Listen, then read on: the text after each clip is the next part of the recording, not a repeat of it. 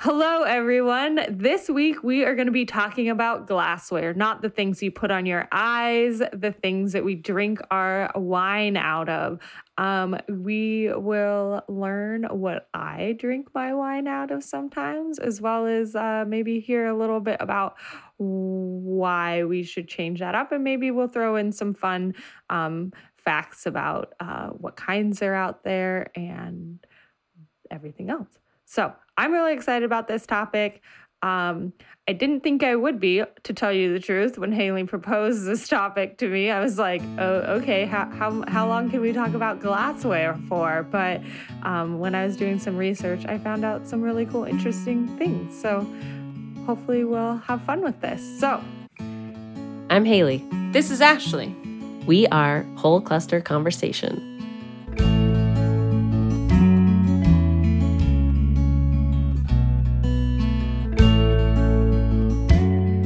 Why should we care about the glass that we're drinking out of? We should care. If you care about the wine that you're drinking, or I should say the beverage that you're drinking, you should care about the glass that's delivering that to your mouth. Because there's actually scientific research that shows that certain types of glasses will direct your beverage to different parts of your mouth and your tongue. And it actually enhances or detracts from the overall experience you have with that beverage. Not just wine, whiskey, Coca-Cola even. There's what? different, yeah. No. Yeah. And there is, we as like everyday consumers, we just want to make sure we have a basic quality glass. But you can get really into the weeds of like having a specific glass for a specific type of wine or specific region. That's what Riedel is probably the most famous glass wine glass maker, but that's what they're famous for. But that doesn't mean that every time you drink wine, you need to have a varietal specific glass. If you have a basic quality wine glass, it's going to give you most of what you need in order to have a top-notch experience. Maybe not like the pinnacle experience, but definitely like very, very high quality experience. Okay, so essentially, if we're paying any amount of money for wine, maybe more than $5 from, the drugstore or whatever. But even maybe so with that we want to have a particular type of glass and care about that so that we are getting the best experience out of drinking that wine versus, like me. I drink my $80 a bottle wine out of a mug. But sometimes that's all you have. Yes. Like, you're camping or, I go camping with bottles of wine sometimes. Yeah. And I just got back from a river trip, and I will admit that all of the sparkling wine that we brought, I didn't have a flute or a tulip to drink it. So I was drinking it out of either like my camping stainless steel coffee mug or I did take one plastic flute. Yeah, I was going to say that is like meh, meh. Yeah. So when we're talking about glassware, and like you just brought up a good point about like different materials, does that make a difference? Because I know, so I mean, maybe we should step back a little bit, but there's different, like you mentioned the flute, there's different shapes, and that's going to influence your experience. But does the different materials make a difference too? Like having plastic versus glass, thickness of glass versus like metal? Yes, it all does make a difference. So let's start with materials, and then we can kind of do a general shape. Okay. And when we talk about shapes, we can maybe talk about like the anatomy of a wine glass. And materials, when you're enjoying wine, well, okay, even stepping back one step further, I am not, like I just said, I took some really nice sparkling wine on the river and completely enjoyed it out of a plastic flute and a stainless steel container. That is possible. And I think that it's you don't need to like beat yourself up about using the exact right glass for every single occasion, because you can still enjoy plenty of wine out of crappy glass or crappy like other vessels, because it's not necessarily, the wine is still going to be top quality. You might not notice little nuances, but the wine is still going to be top quality. And usually, as no matter how much you're enjoying a wine, it's kind of like the people and the experience outside of that particular wine that you're hopefully going to be remembering. Yeah. So don't beat yourself up if you don't have top quality glassware. Basically, you can still enjoy it. It's just the nuances, and it's like getting at some of the like special parts of the wine that you might not know. And that's where like the material, the shape, whatever, all of those different things with your glassware. Right. So in terms of material, when you're looking, or when we talked about this in our tasting episode, there's a couple of things that you do before you even taste a wine. So you look at it. If you can't see the wine in your glass, if it's not a clear container, you've got a problem already. Because what the wine looks like is going to give you clues for a couple different things, like how old the wine is, if it's sparkling, if it's how viscous it is, like what the alcohol content might be, things like that. So if you can't see it in a clear receptacle, then that's an issue. Plastic is clear, but plastic, the next thing that we typically do is we smell our wine, and plastic is notorious for like holding on to odors. So interesting. Yeah. So like once you wash your plastic glasses a couple times and then you're like smelling them, and then you smell your glass or crystal glasses, you'll notice that the plastic takes on kind of some different smells. Okay. And plastic has a different, I don't know all the terms, but like the physics of it, the wine is going to like cling to the plastic differently than it clings to glass or crystal. Yeah, there's probably some chemical. Right, some chemistry, something or other. I'm just thinking about bonds and like and porosity of the material. Right.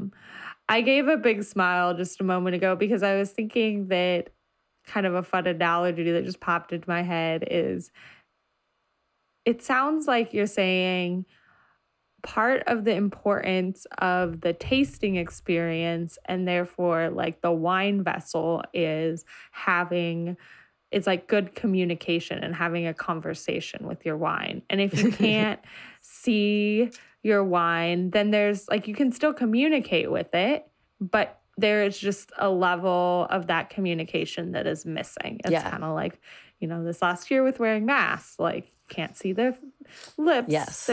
Everyone started realizing that there's just levels of communications that's missing. You can still do it, but it's just not as good of an experience. You're missing those nuances. Yeah. Yeah, completely. That's a really good analogy. Cool. So that's materials, I think, is a good. So the other thing about materials, one last thing about them is glass versus crystal. So that's when I've helped put on glass classes in the past, that's a big question. Like, so what's the difference? And the way I understand it, I'm not a glass expert, is crystal is basically a type of glass that has different things that are part of the glass that make it stronger. So you can actually get a thinner, the glass can be thinner because it has these other things in it. I think it's actually, they're types of metal, like lead. So you actually add that to your glass before you blow the bowl of the glass, or now most glass or crystal now is actually made in like molds, but that's why they're all exactly the same. So with that thought, like crystal does have stuff in it. Typically it's very safe, but that's why it can be thinner and typically is known to be the better thing to use. I just did a Google search of glass versus crystal, and it said glass is typically made thicker and more durable. We know that because you break crystal easily. And then the added materials in crystal include lead, magnesium, and or zinc. Yeah. So the other good thing in my world is glass is dishwasher safe, not crystal. That's when people ask me, I want to invest in some really good glassware. What should I look for? My first question is, well, do you want a hand wash or do you want a dishwasher wash? Because that is a big thing. And most people don't want to do hand washing. The second question, the second thing I tell them to think about is, where are you going to store them? Because sometimes wine glasses can be really big. And so you get a wine glass that's so tall and they don't fit in your cupboards. So that's we have a couple of our wine glasses that are in special places because they don't fit with the other wine glasses. So another thing that I think people don't think about when they are investing in glassware is if you have nice glassware, you should own a polishing cloth. That was going to be my next question. I was going to say, so I know that even with washing glasses, that you should polish them. And what is the reason for polishing? It just gets rid of any of those watermarks on the glass, so you can see the wine better. And it, especially on the inside of the glass, it means that there's not going to be for sparkling wine or if you're looking at viscosities of wine, there's not going to be a nucleation point for the sparkling wine. So if your glass is dirty and you pour sparkling wine into it, you'll see the bubbles fizz from the dirty spots. So if you polish, that's not a problem. And sometimes it's not that they're dirty. It's just that they've got these kind of water spots or calcium deposits, things like that we get in our dishwashers or from our drinking water and tap water. And could that change the taste of the wine then? I don't know if it can change the taste of the wine. I would assume no, that it's going to be a small enough amount, but I don't know exactly. So I think we've been beating around the bush and we've kind of said it, but let's say to the point of so when these different shapes of wine glasses, let's get into what those are, but they're basically helping you smell the wine differently and taste the wine differently, communicate with the wine, right, as I said earlier. So I think the basic difference is having red versus white wine glasses. I feel like that's kind of tier one difference. Yeah.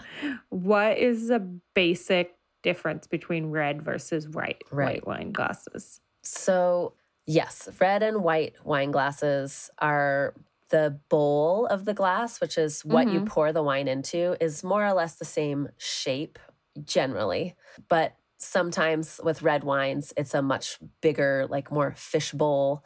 And sometimes with white wines, that's what I was thinking. It's a little more thin.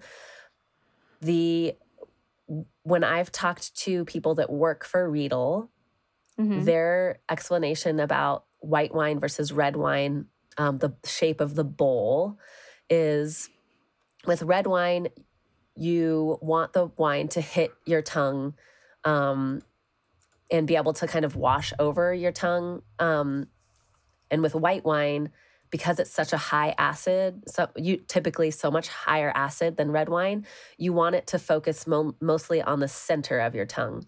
So that's why the opening of a white wine glass, the opening of the bowl that you drink out of, is typically more narrow than a red wine glass. It's not for the aromas. It's actually so that it's focusing the wine into your mouth so that it's not washing over your tongue like a red wine would. And the next time that interesting. I thought it was all for aromas. Right? But that makes sense. That makes sense. So if the bowl is even slightly tilted in at the top, it's going to capture a lot of those aromas so that you can smell them. A good examples of glasses that don't capture aromas: champagne flutes, and especially the champagne coupe. That's what we think of as a vintage wine glass. Fun if you're talking with a bunch of glassware people. Supposedly, the coupe was being used in the late 18th century in France, and it was modeled after Marie Antoinette's breast. Yeah. Well, Little that's a trivia fun for fact you. for the day. Marshall likes to tell people it's actually like a champagne flute that was modeled after Marie Antoinette's breast, and everybody's like, what? So not the case. And that, I think, is just some lore. But who knows? It took me a moment to get that visual, and then it was there, and I just like couldn't get it out. So, but yeah, so those are good examples of wine glasses that are not tapered in a little bit at the top. So you lose a lot of the aromas. Just they're not captured in the glass at all. So you can't pick them up as well with your schnoz. Which makes sense because, like, bubblies, when you stick your nose in there, sometimes then you're like, oh, my word. Right. And you just got to take a breath. Like, it's too much. So it's good to, like, have that go out and then enjoy it. It's also why we, at 3100, though, we've started using tulips because they are tilted in a little bit, and you do get more of that aroma. We were using white wine glasses for a while, but there is a difference for sure in enjoying that wine. Okay. What kind of white wine glasses were you using? We were just experimenting. We ordered some Scotch Zweissels. Okay. So Riedel is the most popular, I would say, in terms of what people know for wine glasses. But it's just a brand, correct? That's a brand. But they have made their modern, because they are an extremely old company, or there's iterations of the company that go back to like the 18th century. But they have really, their modern iteration of the company this century after World War II has really focused on the varietal specificity of wine and making sure that each wine, if you have like a Syrah, it should go in a Syrah glass. If you have a Pinot Noir from Oregon, it should go in this Oregon Pinot Noir glass instead of a Russian River Valley Pinot Noir glass. And how are those differences? Sometimes they're not different, but sometimes they have, like there's more of a flare to the lip of the glass, or the bowl is bigger because they have more.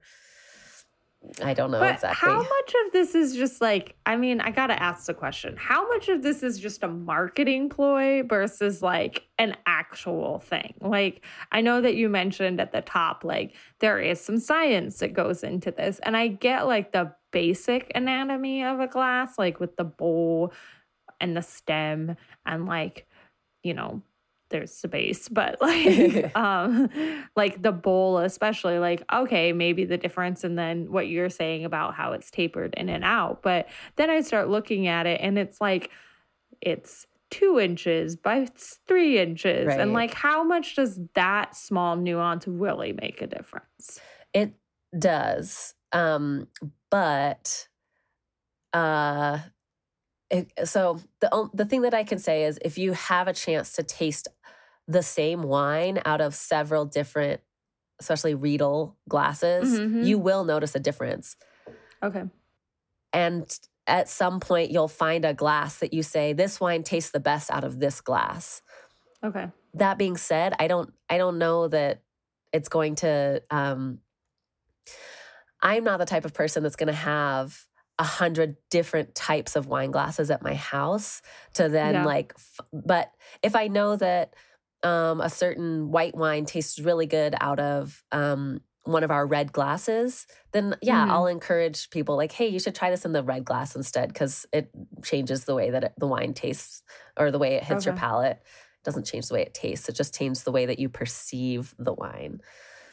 Okay. And an interesting thing to do if you don't have red and white glasses at home, because you can even do it with red and white glasses. Like pour your white wine into a white glass, pour the same white wine into a red glass, pour the same white wine into like a really cheap mug, or you can put it into a wine glass that's like, from the dollar store that doesn't, isn't going to be made of crystal or isn't going to be It's not going to have the same edge.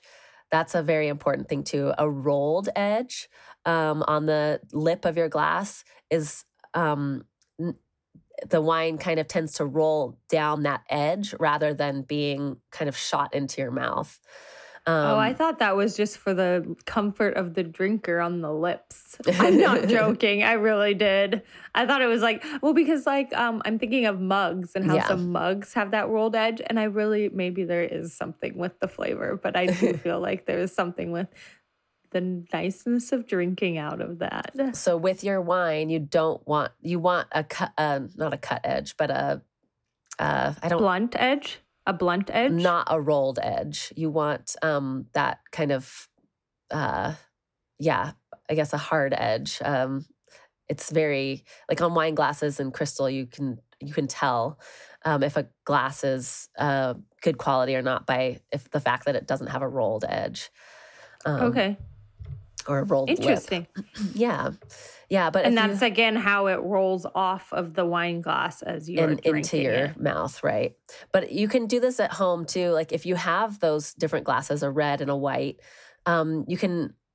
It's easier if you have somebody else there to do it with you. But if they are drinking out of that glass, you'll see that a red wine glass, you don't have to really tilt your head to get the wine into your mouth. But a white wine you do, and that's all part of the where you want the wine to hit so that you get a certain experience from the wine that has to do with the way that the glass is directing that wine into your mouth. Is it also like again, getting back to your sensories of like, I think about wine, big red bowls, and how like when you're drinking out of the bowl, like you kind of stick your nose down into it, and then like maybe like with the white wine, you don't do that you still do that, but then like if as you're tilting it, it hits your nose more differently too. Yeah, it does. I don't know if that's intentional or just a byproduct of the shape of the glass. Okay. Well, because if you're smelling more, then that's gonna change your overall flavor or completely flavor experience with drinking. Right. I encourage everyone, like if you're remotely interested in this and you hear of a Riedel wine glass tasting, go and do it, because there's usually it's like wine shops or wine bars will do them. And it's a great way, even if you think that like this might be all BS, you can go and see for yourself if it is. And typically you pay a certain price and you actually get to sometimes take home the Riedel glasses that you get to taste out of. So you get to kind of add to your glassware collection, which is kind of cool. I was just thinking, I'm still not 100% on the fence or like off the fence, whatever. But I will say that I'm now going to go through my wine glass collection, because I definitely went to the thrift store and bought like a whole bunch of different types and shapes and whatever of glassware. But I will say that when I was looking through them, I felt like I kind of knew enough to be like, this one seems cheaper, this one doesn't. Because, you can still find really good things at thrift stores. Haley found Le Creuset. I did. Whole just like set up ones at a thrift store. So like, it's not like, thrift store equals like a bad product, but it might even be somebody says, I don't drink whites, and we have a set of white Riedel glasses. I'm getting rid of them. No, but what I was just thinking is what you were saying about drinking them out of different, like the same thing out of different glasses. Yeah. My husband's going to hate it because he has to wash all the dishes because I'm allergic to dish soap. But true story. But at the same time, like, I think that's where I'm going to start, Haley. I did go as far as like get different wine glasses, and that's mainly for David because he was like, I don't really like this. And I know David well enough to know, like he has particular whiskey glasses, right? Oh, yes, he does. Yeah. He like spends money and slash his friends get him gifts of like whiskey glasses. And I'm like, It makes a difference how drinking do your these whiskey look out of them. different? It's true. And I think for me, getting back to what I said earlier, like it's really the smell for the whiskey that I've noticed. I probably just don't have as good enough of thinking about my tasting yet for it. But now I kind of want to do what you said and just like pull out a whole bunch of my glasses and just like pour them in a bunch of the different wine and then see the difference. Do my own Riedel tasting of sorts, but with all different brands that I have. So I think that's a good place that like we can all go. The other thing I was going to say is, first, I say this like I have a ton of wine glasses. I really don't have a ton of wine glasses because I live in a very small house. And you drink your wine out of a mug. You don't need any glasses. They're just for your friends. I have an extensive mug collection. Honestly, I think that the mug thing, like I understand drinking wine. Like I do understand that it tastes better and there is a better experience. I think it really comes down to the fact that I tend to leave my glasses places and then I don't know where my glass is.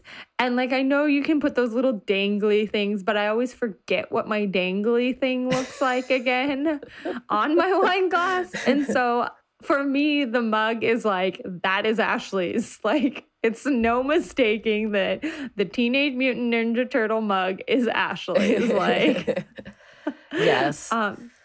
I think, which I know is horrible. So maybe if I just need to get wine glasses that I like put a decal sticker. I don't know. And that's something that is common in the industry. If you go to wineries and do wine tastings, a lot of times the winery will have their own glassware with their logo etched on it. Yeah. And that's, in terms of glassware, that's like, it's a gray area. Like you don't want anything to impede what you're looking at. So the logo does, even if it's etched on there, it does impede that, but it's really, it doesn't really. So yeah, but you could totally get a glass that is etched or has like a picture of a mug on it. Or I just need to be better about just putting those little dangly things and knowing like which one's mine. I do have some really cool stir stick cocktail sticks from my grandma. My grandma's in her 90s, and one time I discovered that she has a bar in her house. It's like a closet bar. I just like opened this, I've been going there, forever. And then in my like late 20s, I opened this closet area and then there's this magical bar. And then she was like, oh yeah, we need to clean that out. I don't deal with that.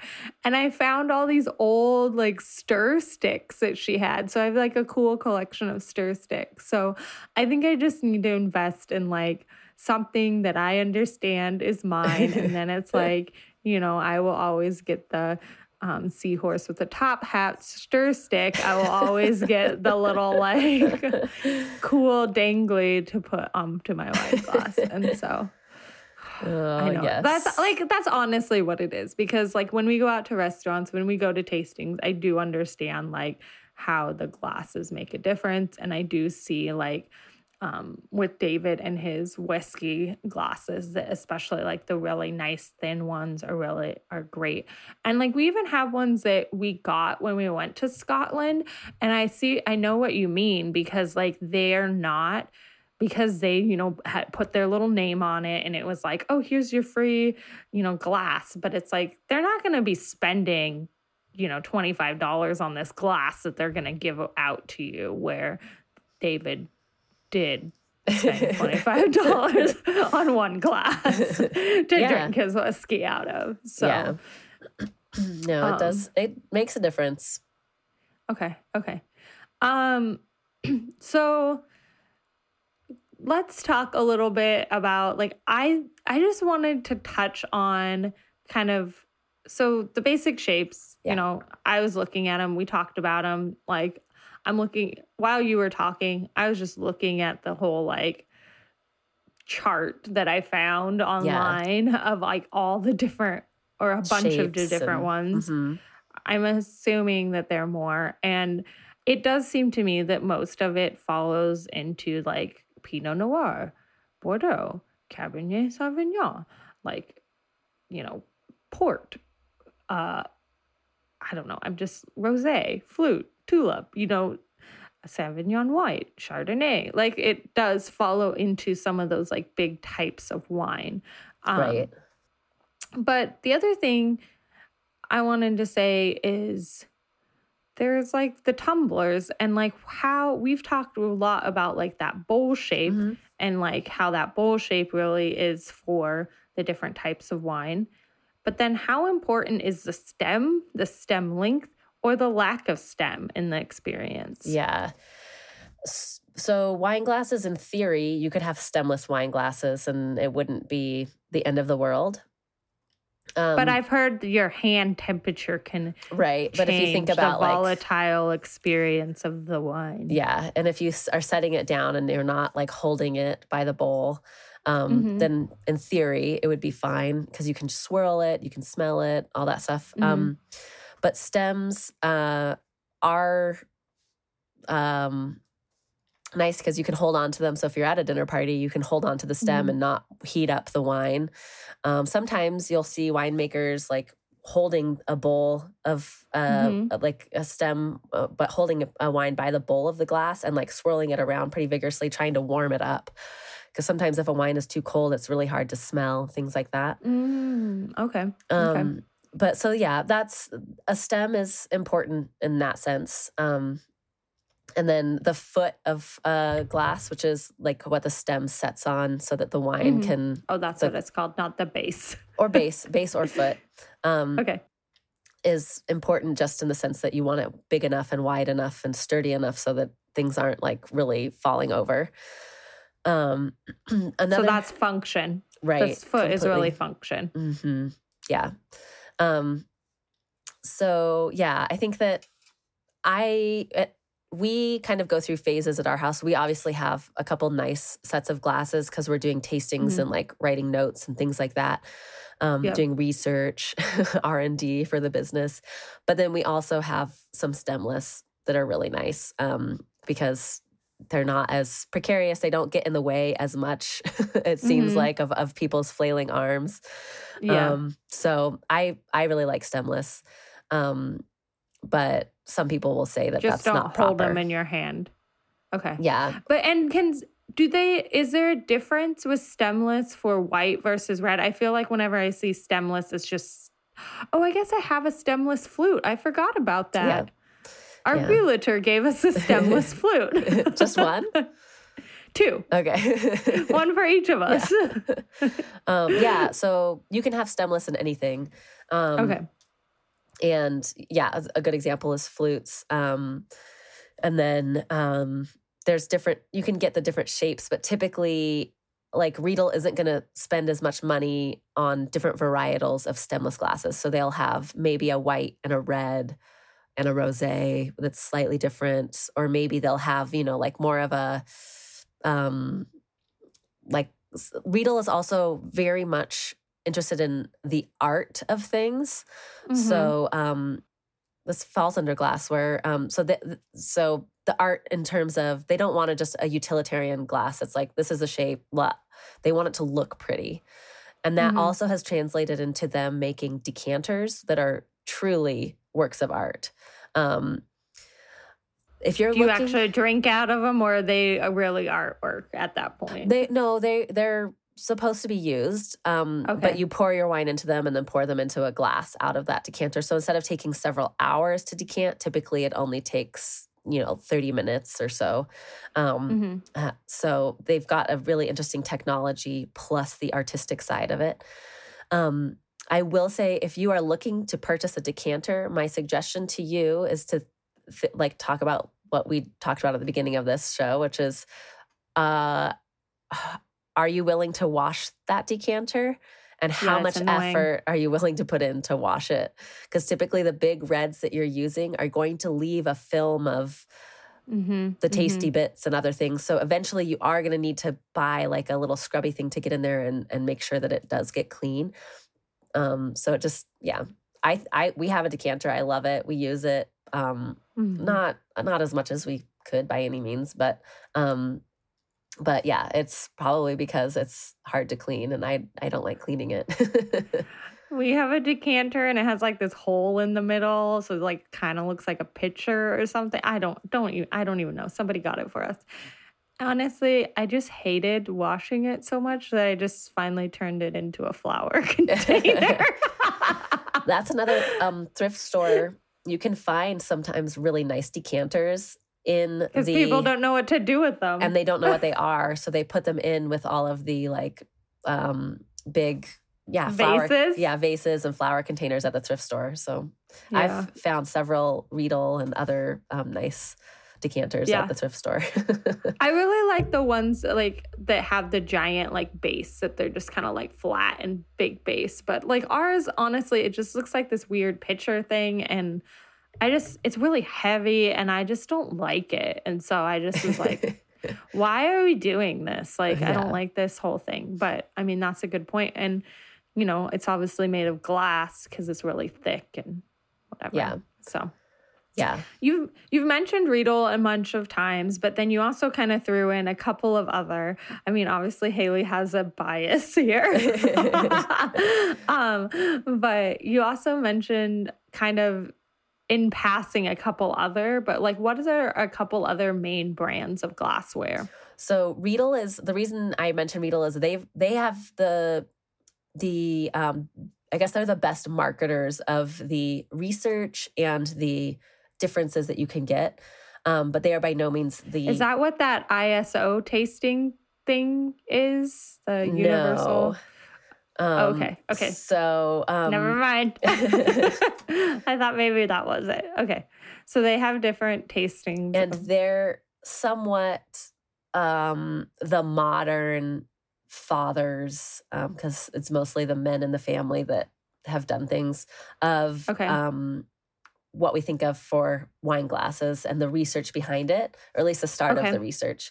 But some other companies that I really like that I think give you a good bang for your buck, because Riedel also, at this point, you're kind of paying for that brand recognition.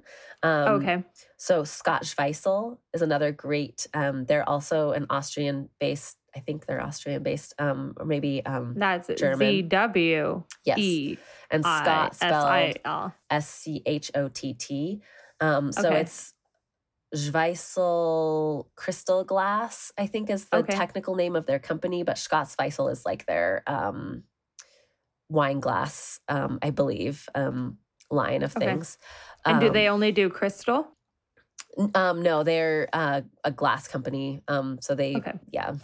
And then we actually upgraded this year. So we've used Scotts-Weissel, but we've also used Ravenscroft. Okay. And there's another one, and I'm not remembering the name of it. But so there are other glass and crystal companies out there that are just as high quality as Riedel. And typically, because they're not quite as well known, you might get a slight price break. Okay. Because, Riedel is kind of like buying wine. Like once you get to a certain level, supply and demand dictate Yeah. some of your pricing. Yeah. And I mean, I definitely have more of I got a Canyon cooler versus a Yeti cooler because Yeah. it's just as good, but like there's that level of paying for name recognition. And I mean, Completely. if you care about that, then great. And like, or if you like just are like, hey, you guys are doing this really well and I do want to support that. But it's good to know that, others could be making some pretty cool wine glasses. I'm kind of curious now if there's any like local wine glasses or whatever. So. Yeah, I think most of them come out of Germany just because in the Industrial Revolution, that was where a lot of the glass manufacturing was perfected. Interesting aside, so the Riedel family has been making glass since at least the 18th century.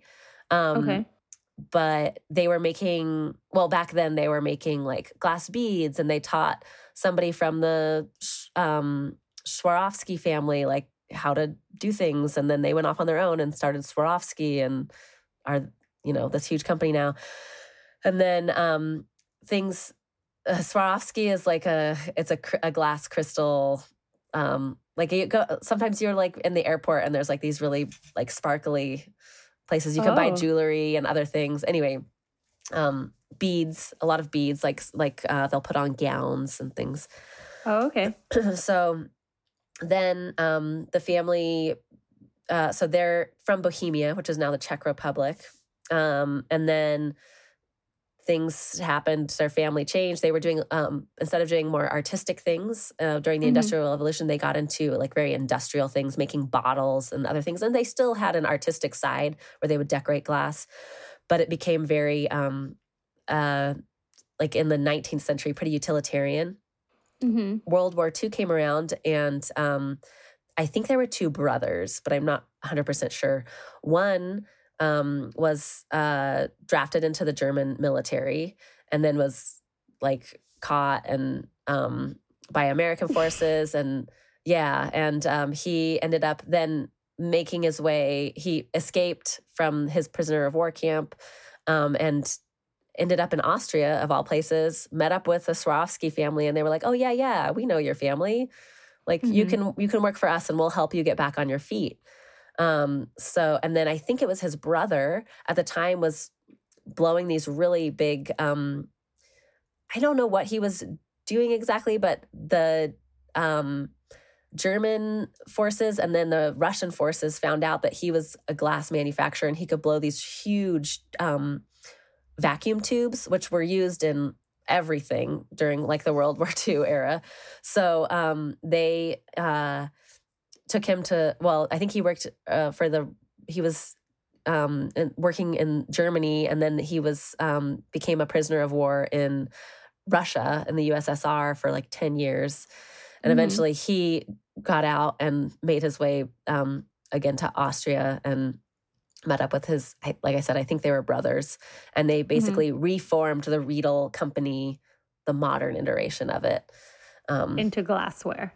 Right. And that one of them, Klaus was his name, was really interested in the physics of like wine delivery and taste buds. And so he's the one that did like over 10 years of research before he even started manufacturing glasses that were supposed to be varietally specific. Interesting. Yeah.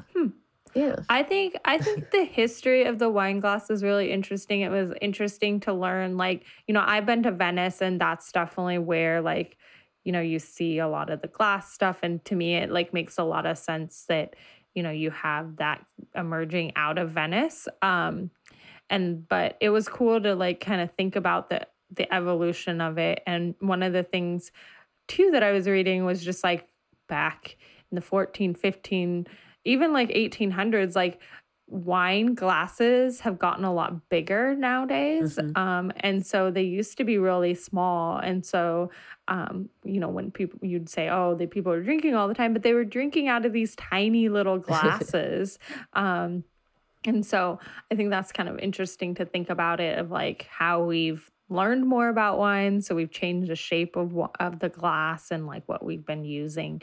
And then, also like apparently made bigger wine glasses. So yeah, like the ones that you can fit like the entire bottle in a glass. Not that you want to, because again, the purpose is to like be able to have it air out and have that fun flavor. I think the last thing I would love to talk about, to just kind of wrap it up, and this really gets at when I mentioned that we were talking about this to my husband, he was like, oh yeah, how much you fill it up is really important. He just like pulled out this fun fact. And so I would love to hear more about like pouring the wines into these glasses and thinking about that. And maybe more here, we've talked a lot about from the consumer side of things, but maybe even from the other side of things, of like how the consumer is going to pour it out, but also like when you're doing tasting, what you guys should be thinking about. Sure. So we don't, I think it is important how full or empty your glass is when you pour a wine. Is there a line or some sort of indicator that helps you out? Sometimes there are lines etched in the glassware, but other times, most of the time there's not, I should say. So wine professionals, I would assume, the rule of thumb that I was taught, and I don't know if it's based in science, is you don't want to come necessarily like where that bowl starts to, it tapers up and then it starts to taper in again. You don't necessarily want to go beyond where it tapers in. So you can fill up the bottom part of the bowl. But then once it starts to taper up or back in, that's too full basically. And that probably gets at that, like wanting those volatile materials to go up and not have that. Yeah. So depending on the size of your glass, though, you can get kind of variable pour sizes. Okay. And I think that as a consumer doing this at home, you should always feel free to, fill up your glass as full as you want, but it's not like anybody's going to go and steal that bottle. So if you're at home, maybe just pour a shorter glass size and see how it changes in the glass instead of pouring. Like I like to pour just a couple, maybe like 1.5 to 2 ounces in my wine glasses at home. Enjoy that and then pour again. It also helps to regulate the temperature of your wine and keep it the right temperature.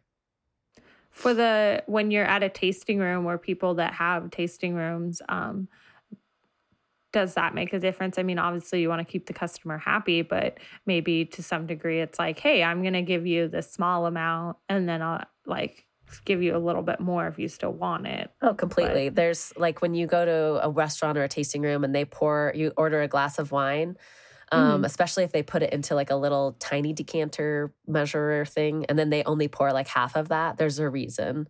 Part of it is to help you enjoy the experience and have like the glass of wine last longer, but also they don't want to overfill that glass of wine. Yeah. Okay, cool. Well, Haley, is there any other last things or last pleas of why I should not be using a mug and things that we should just keep in mind? I think that you should use your mug as long as you're enjoying that wine. But if you're trying to have that, if you're writing tasting notes or you want to have a top-notch experience or get all the nuances in a wine, or especially if you're comparing a couple wines, use a decent glassware. It doesn't have to be the highest quality or specific to the varietal you're tasting or the region, but it is good to have glassware that's going to enhance your experience rather than detract from it.